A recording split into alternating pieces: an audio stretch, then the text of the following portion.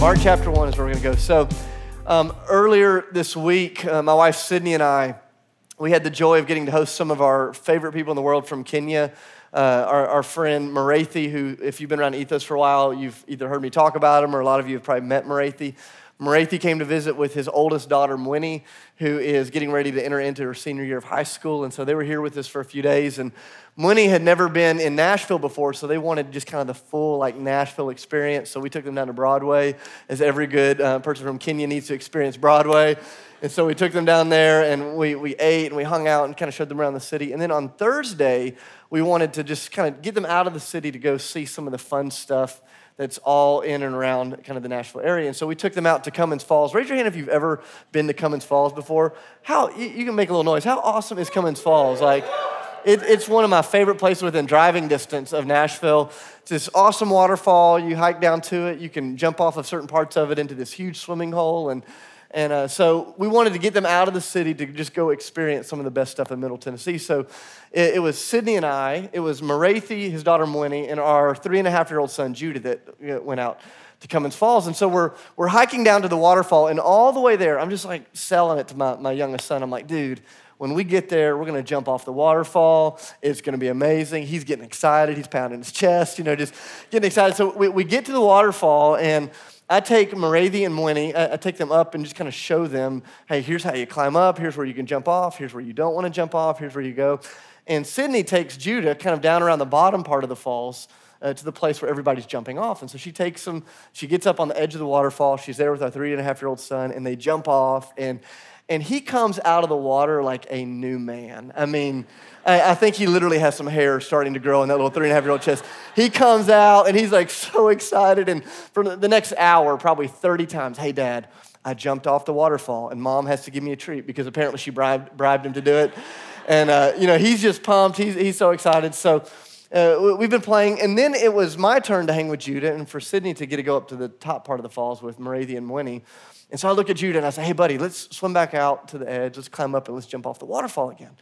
He said, no. He said, I'm hungry. Or in his 3.5-year-old language, I'm hungry. I want to eat lunch. And so we sit down and we eat lunch. And then after we're done eating lunch, I'm like, hey, let's swim out. Let's go jump off the waterfall.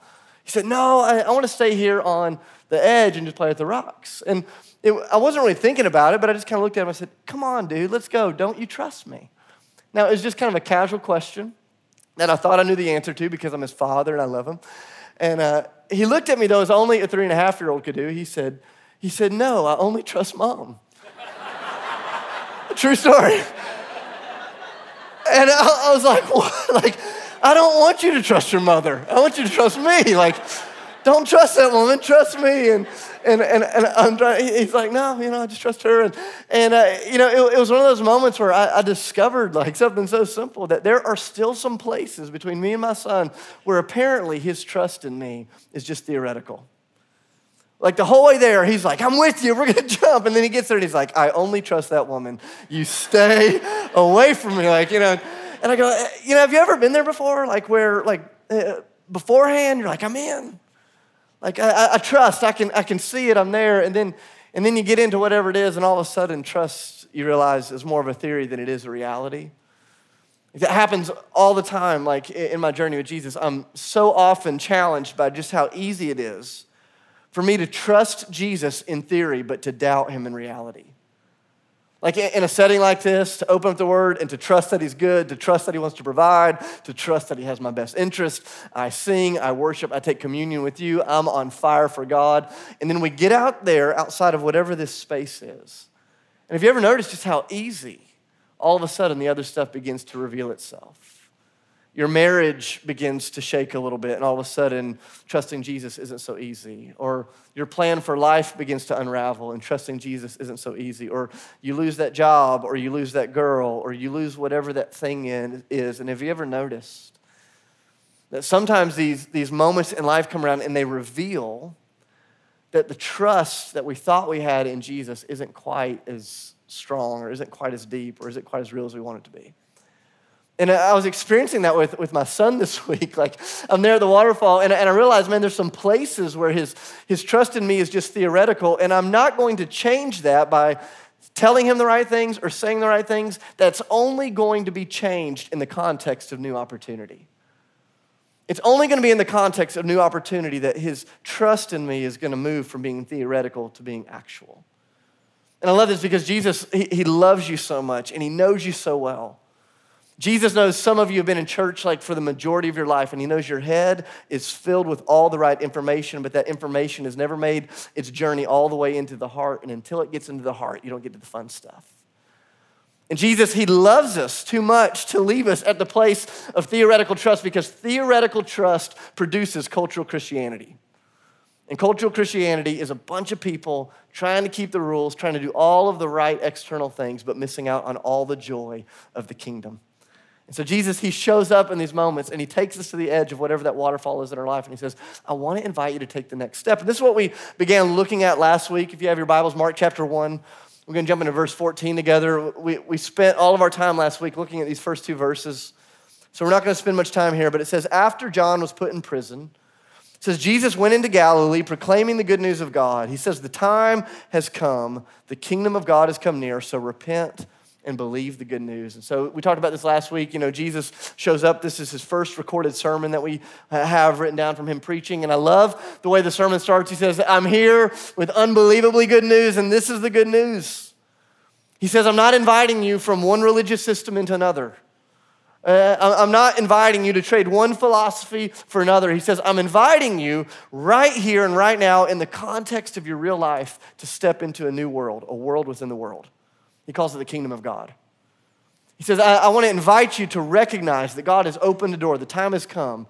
The door is opening for you to step in to the world, to this kingdom that Jesus is leading right here and right now. And last week, if you were here, we defined a kingdom like this. We said a kingdom is when a group of people are living in a certain place under the priority, the power, the provision, and the protection of a king.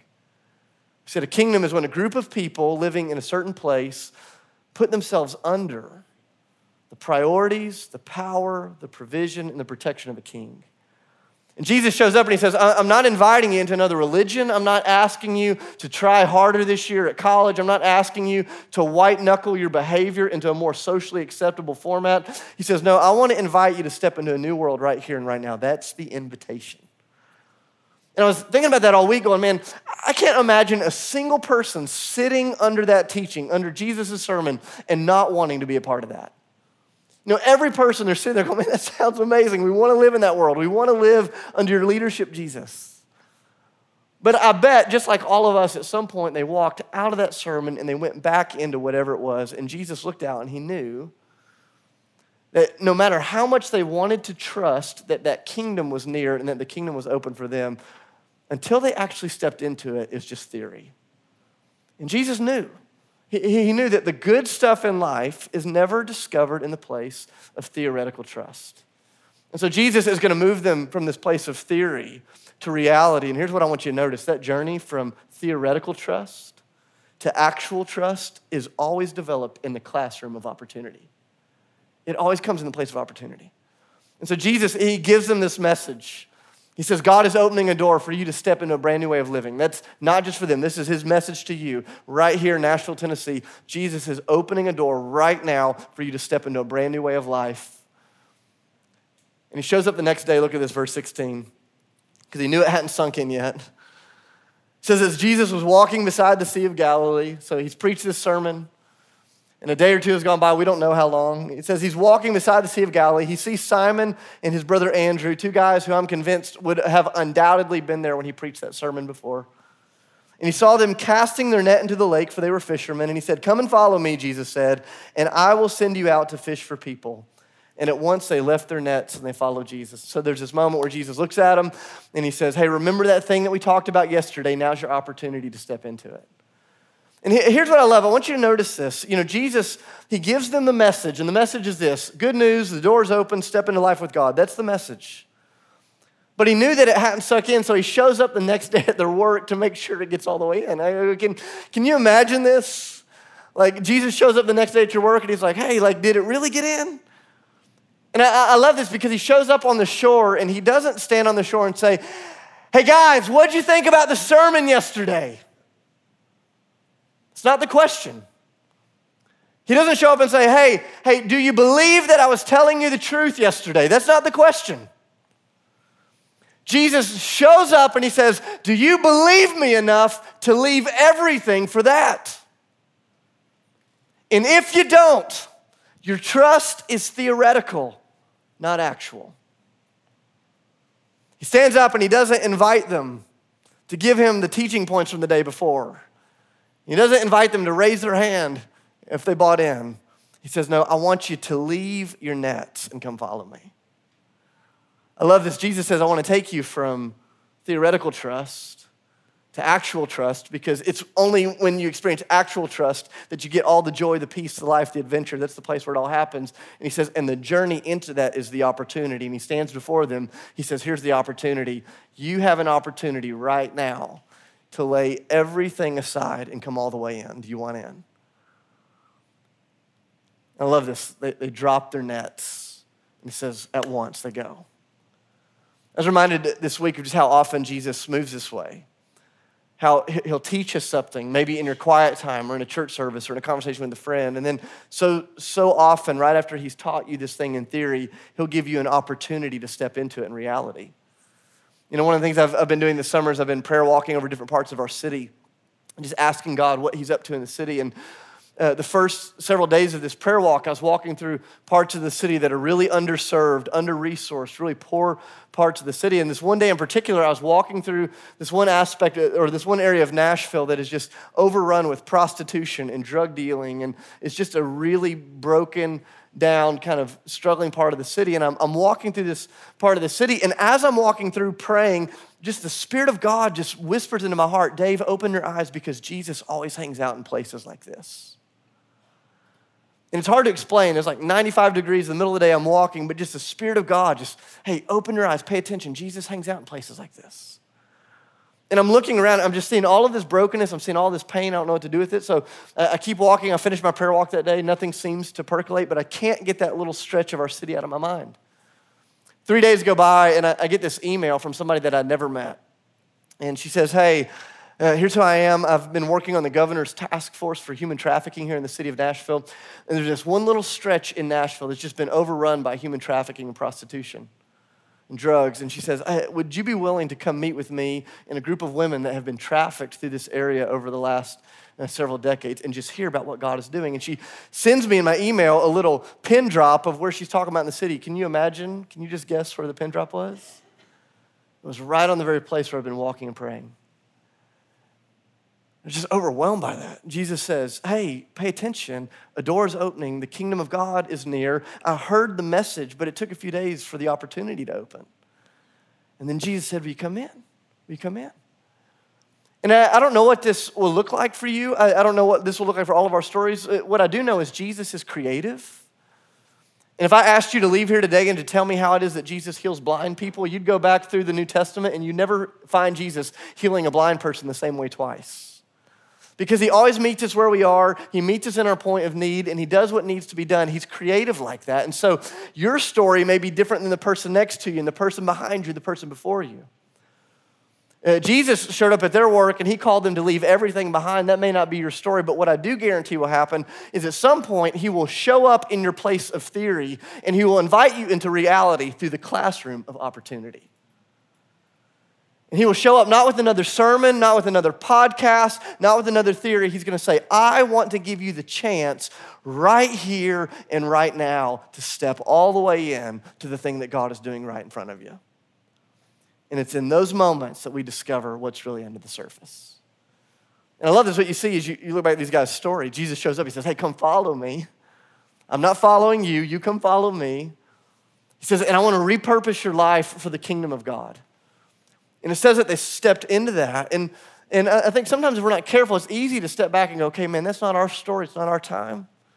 But what I'm convinced of is that Jesus, like right here, right now, is knocking on the door of your heart, opening up an opportunity for you to get into the deeper waters of the kingdom of heaven. Whether you've been a lifelong follower of Jesus or not. And I just want us to notice, although your story is unique, I think there are a few things that are universal when it comes to how we step into this opportunity. Just a few things that I want you to notice. And the first one is this. is that whenever the opportunity presents itself, it will require you to recognize Jesus for who he is. Whenever the kingdom opportunity is going to present itself, it's going to require you to recognize Jesus for who he is. And so these disciples are there in the middle of the workday. And Jesus shows up, and from the shore he says, hey, leave it all, come follow me. And we don't know much of their story before this. I remember when I was a kid, I would read this, and it almost seems as though this is their first interaction with Jesus.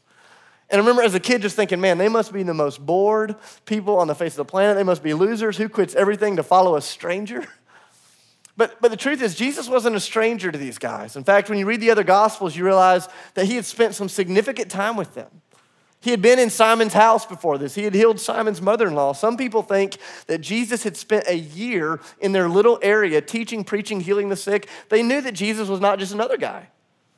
They didn't know who he was, but they knew that he was better than anyone else they'd ever met. So all of a sudden they find themselves in this moment. Jesus extends the invitation, and they have the ability to recognize that Jesus is not just another voice among other voices. He's not just another teacher among other teachers. He's not just another philosopher among other philosophers. That Jesus shows up, and he is uniquely special. And because they're able to recognize him for who he was, they stepped through the opportunity that opened up. I was telling you earlier about my friend Marathi from Kenya. I remember when I met him, it was almost 3 years ago. I was down in Orlando. I was speaking at this conference, and he was speaking there as well. And afterwards, we ended up getting sat down at this table together. It felt random, but I look back on it and just know it was the things of God.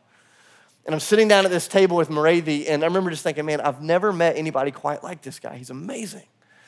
And I was just touched by the presence of God in his life. I don't know if you've ever met somebody like that. I come home and I tell Sydney about him, and she's blown away by everything that I've shared. And a few months later, he calls and says, hey, I'm coming back to the States. Can I come stay with you and your family in Nashville? I said, of course, come on over. Sydney gets to meet him for the first time. She's blown away. We had the same experience. A few more months go by, and I'll never forget, we're driving down to Chattanooga, Tennessee. We're getting ready to go preach at one of our churches there in downtown Chattanooga. And we're driving down, getting ready for church, and Marathi and his wife, Carol, they call us, and they said, hey, we've got a crazy invitation, but we want to invite you and your family to come spend a month with us in Kenya. And I'm like, when? And they're like, in 6 weeks from now. And I'm like, dude, I don't know if you know the way Americans work, but I need to plan this thing 6 years out. That's kind of the way, that's the way that we operate as Americans, right? But he said, I want you to come. And he said, it's going to require a lot of you. He's like, you're going to have to figure out how to pay to get over here. You're going to have to figure out what to do about your job. You're going to have to figure out what to do with your kids in school. It's going to be a mess, but you need to come. And I remember us just getting off the phone, and we never had a question as to whether or not we should do it. We just had to figure out how to do it. Because we recognized that the one who was inviting us was worth going to be with. I remember being on the plane ride over, and we're on our way over to Nairobi. And Sydney leans over and she says, hey, do you know who's picking us up at the airport tonight? And do you know where we're staying? And I thought, I have no clue. Which is normally kind of an unsettling response when you and your wife and your 3 small kids are on the way to a different country. But because we recognize the goodness of the one that had invited us, there's no fear. I don't know what the opportunity is going to look like. I don't know what it is that Jesus is going to put before you. But here's what you have to know, is the one who is inviting you is worth trusting. He's worth trusting. And unless you can recognize Jesus for who he is, in all of his goodness, in all of his wisdom, in all of his grace, in all of his love, you will find yourself sitting on the sidelines of the kingdom. I love this. Jesus says, I want to move you from theory to reality in the classroom of opportunity. He says, but it's going to start with you being able to recognize me for who I am. But it's not just about recognizing Jesus for who he is. It's about being able to release anything that would hinder you from stepping into that invitation. I love this. Look back at verse 18. Or verse 17, he says, come and follow me, Jesus said, and I will send you out to fish for people. And at once they left their nets and they followed Jesus. Jesus says, I've got this thing that I'm calling you into, but in order for you to move from where you are to where it is that you want to be, it's going to require you to let go of some of the things that you're holding on to right here and now. And for every one of us, that looks different. For some of us, it's really obvious. And for some of us, it's going to be more subtle. But for every one of us, the adventure of Christ that lays before you will require you to let go of some things. I remember being 12 years old, and the first time I went on a hiking, a backpacking, camping trip with some friends, there's this guy that was leading us on the trip, and he had told us what to buy and what to bring. I bought my first ever hiking backpack, and I loaded it all up. And my parents dropped me off at the place where we're getting ready to go on this kind of excursion together. And the first thing he does is he takes all of our backpacks, he puts them on a scale to see how much they weigh, and then he immediately starts repacking them. And remember, I laid my backpack on the scale, and it weighed 3 times more than it was supposed to. And he takes it, and he laughs, and he starts dumping everything out and giving stuff back to my parents. And at first, I wasn't too offended because I'd never done it before. But then he starts getting rid of stuff that I thought I needed. He starts giving my parents food to take back and water to take back. I'm like, this dude's going to kill me. What's the deal? And I'll never forget, he just looked at me and said, hey, you got to trust me, man. We're going to get about 2 miles into the hike, and there's going to be a place to refill your water bottles. You don't need to bring 3 water bottles. And here's what we're doing for food, and here's what we're doing to sleep. He's like, you've got to trust me in all of this. And he knew that in order for me to go on the journey, I was going to have to release some of the things that I was carrying. He knew that I couldn't carry the heaviness of the pack to the place that it was that we're supposed to go. And this is life in the kingdom of God. Jesus shows up and he says, I want you to trust me, not just in your mind, but all the way down in the heart. And the way that this is going to happen is you'll recognize me for being the good God that I am. But beyond that, you'll start releasing some things. And the truth is that there are seasons when Jesus asks you to release some things, and they're so obvious because they're obviously bad. You're like, I've got to release this addiction. I've got to release this behavior. I've got to release this relationship, whatever it is. But I don't know if you've ever discovered this. It's the stuff that's not obviously bad, but the stuff that's seemingly good that is always the most difficult to release. Have you ever noticed that? Jesus says, hey, it's not that your plan for your life was bad, but I need you to release it in order to go to the place that I want you to go. Hey, it's not that your desire for a family is bad, but I need you to release that back to me so that you can go to the place that I want you to go. Hey, it's not that this job or this behavior or this friendship is bad, but I need you to release it so I can take you to the place that I want you to go. And Jesus shows up and he says, I want to move us. He wants to move our church from theoretical trust to actual trust in the classroom of opportunity. But he says it's going to require that you recognize me for who I am, that you release the things that need to be released, and last but not least, and that you learn to respond to the voice of Jesus immediately. Look at this. It says at once, verse 18, at once. At once they left their nets. At once they dropped their things. At once they stepped into the things of God. And I go, there are seasons, please hear me on this, there are seasons for discernment. But there are a lot of seasons where we use the idea of discernment to disguise our disobedience. There are a lot of seasons where we are discerning things that Jesus has already told us to move on very clearly. And I love this, the disciples that are there in this moment. And Jesus shows up. And he says, hey, I've got this adventure for you. I want you to step into the kingdom of God. Drop everything. Come hang with me right here, right now. They recognize him. They release, and they respond immediately. And they jump all the way in. And I go, man, is that your story? I go, is that my story? I think about this with my kids. You know, I've got boys. They're 3, 6, and 8 years old. And one of the things that I'm consistently being reminded of is that when I ask them to do something, it's not just for their good, it's for their joy. And the fact of the matter is, a lot of times, I don't have the patience or the time or the energy to give them a dissertation on why I need them to hold my hand when we're walking through Target's parking lot. Like, I don't need them to go home and study it in their small group for 6 months. I don't need them to pray about it. I need them to just do what I ask for their joy and their benefit. And every time I watch my boys walk in this area of delayed obedience, I'm reminded of just how frustrating at times my posture towards Jesus must be. Jesus, thanks for convicting me again. Jesus, thanks for telling me again. Thanks for reaffirming that again. I'll talk about that for another 6 months again. And Jesus is saying, I'm not asking you to discern it. I'm asking you to step into it. Jesus shows up. It's the kingdom.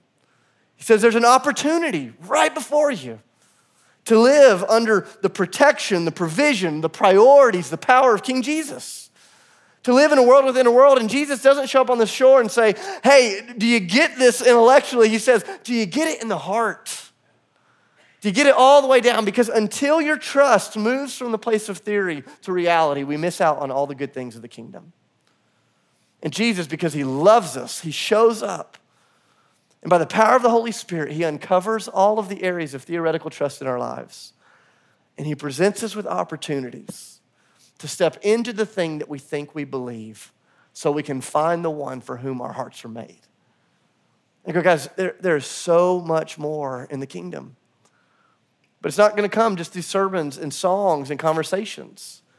It's going to come when you have the eyes to recognize Jesus for who he is, the courage to release the things that need to be released, and the willingness to respond in real time to the things that God is doing right here and right now for the sake of those that are around you. Can you imagine what would happen in our church that if we just became the church? When people talked about ethos, like, tell me about ethos. Man, that's the group of people that when they hear the voice of God, they move. They get a lot of things wrong. They don't have everything right, but man, when those people hear the voice of God, boom, they're gone. I go, where is it? Where is it that God is giving you an opportunity to move? You know, for some of you, it's so obvious right now. You're going, man, I've been thinking about baptism forever. I showed up here at Ethos. Today's Baptism Sunday. They said it's open to anybody. For some of you, it's that obvious. You're going, I've got to be back here at 7 tonight. I've got to respond immediately. For some of you, it's something that you need to let go of. You know, there's this sinful behavior. There's this relationship. There's this behavior. There's this addiction. There's this whatever it is. And you go, man, that's the thing that Jesus has been asking me to let go of so I can keep moving. For some of you know, and it's immediately obvious. And here's what I just want to say to you, from my heart to yours with as much love as I know how. Do not let the sun go down today without you doing what Jesus has asked you to do. Just do it. You can trust him. He's good. He's amazing. And the fruit of that kind of obedience is going to be more far-reaching than you can ever imagine. And I remember being in high school, I went on this surfing trip with some of my best friends. And it was one of my favorite weeks of my life. I had so much fun. But we had this one friend who the whole time, he never really got in the water. And I look back on those pictures every now and then, and he's in every single one of the pictures. And he was there, but like I think back on it and I go, he was there, but he missed the best part of being there. And I look out at the church sometimes and I go, there's a lot of us that are in the family picture, but we're missing out on the thing that makes it so fun to be in the family in the first place. And that's walking in intimate, radical, immediate obedience to King Jesus that says, I want to take the entirety of your life on my shoulders. Come follow me. And I go, where's he calling you? What's the step? What's the opportunity? What's the door? For some of you, it'll be obvious. Don't let the sun go down today without moving into it. For some of you, it won't be quite as obvious. And I just want to ask you, just encourage you. Don't be discouraged by that. Just start asking Jesus, hey, Jesus, would you reveal to me the areas where my trust in you is still just theoretical? And I promise you, Jesus will close that gap between theory and reality, but it will come in the school of opportunity. And when you ask Jesus to close that gap, he will come with opportunities. And you'll have to decide, will you step through it? Just ask him. I promise he'll come. And so here's what I want to do this morning before we take communion together. And before we stand up and worship, I want us to spend some time processing and praying as a family. There's going to be 2 words or 2 questions that are on the screen. Go ahead and put those up there. I want to invite you, you can talk about these with the people next to you, or you can sit there and just process on your own. If you don't want to talk to somebody next to you, just say, hey, I just need to reflect by myself for a moment. But here's the 2 questions. The first is this: where is Jesus inviting you to trust him more deeply? And number 2, what opportunities, what steps of faith is Jesus calling you into today? I want to encourage you here in just a moment to answer these 2 questions with somebody next to you, or to spend some time processing these on your own, and then to spend some time praying out loud over one another. And after we've done that for 10 or 12 minutes, I'll get back up, I'll send us to communion. You can come up and receive prayer from our prayer team, and we'll end our day in worship. But I want us to really stop. I don't want us to live in the place of theory this morning, going, oh, Jesus is inviting us to follow. No, where is he asking you to follow him right here, right now? And are you going to move into it? Let's pray, and then I'll break this up in groups. God, thank you for this opportunity today. Thank you for letting us get to be together. Thank you for letting us get to open your word. And God, we don't want to sit on the sidelines in the kingdom. We want to see. We want to see the deeper things of the kingdom that come only as we step into the opportunities that you present before us. So God, this morning as we pray, as we take communion, as we worship, as we drive home, as we go about our days, Lord, would you make the opportunities in front of us so crystal clear? Would you give us the courage to step all the way through into those things? In the name of Jesus, I pray and give thanks. Amen.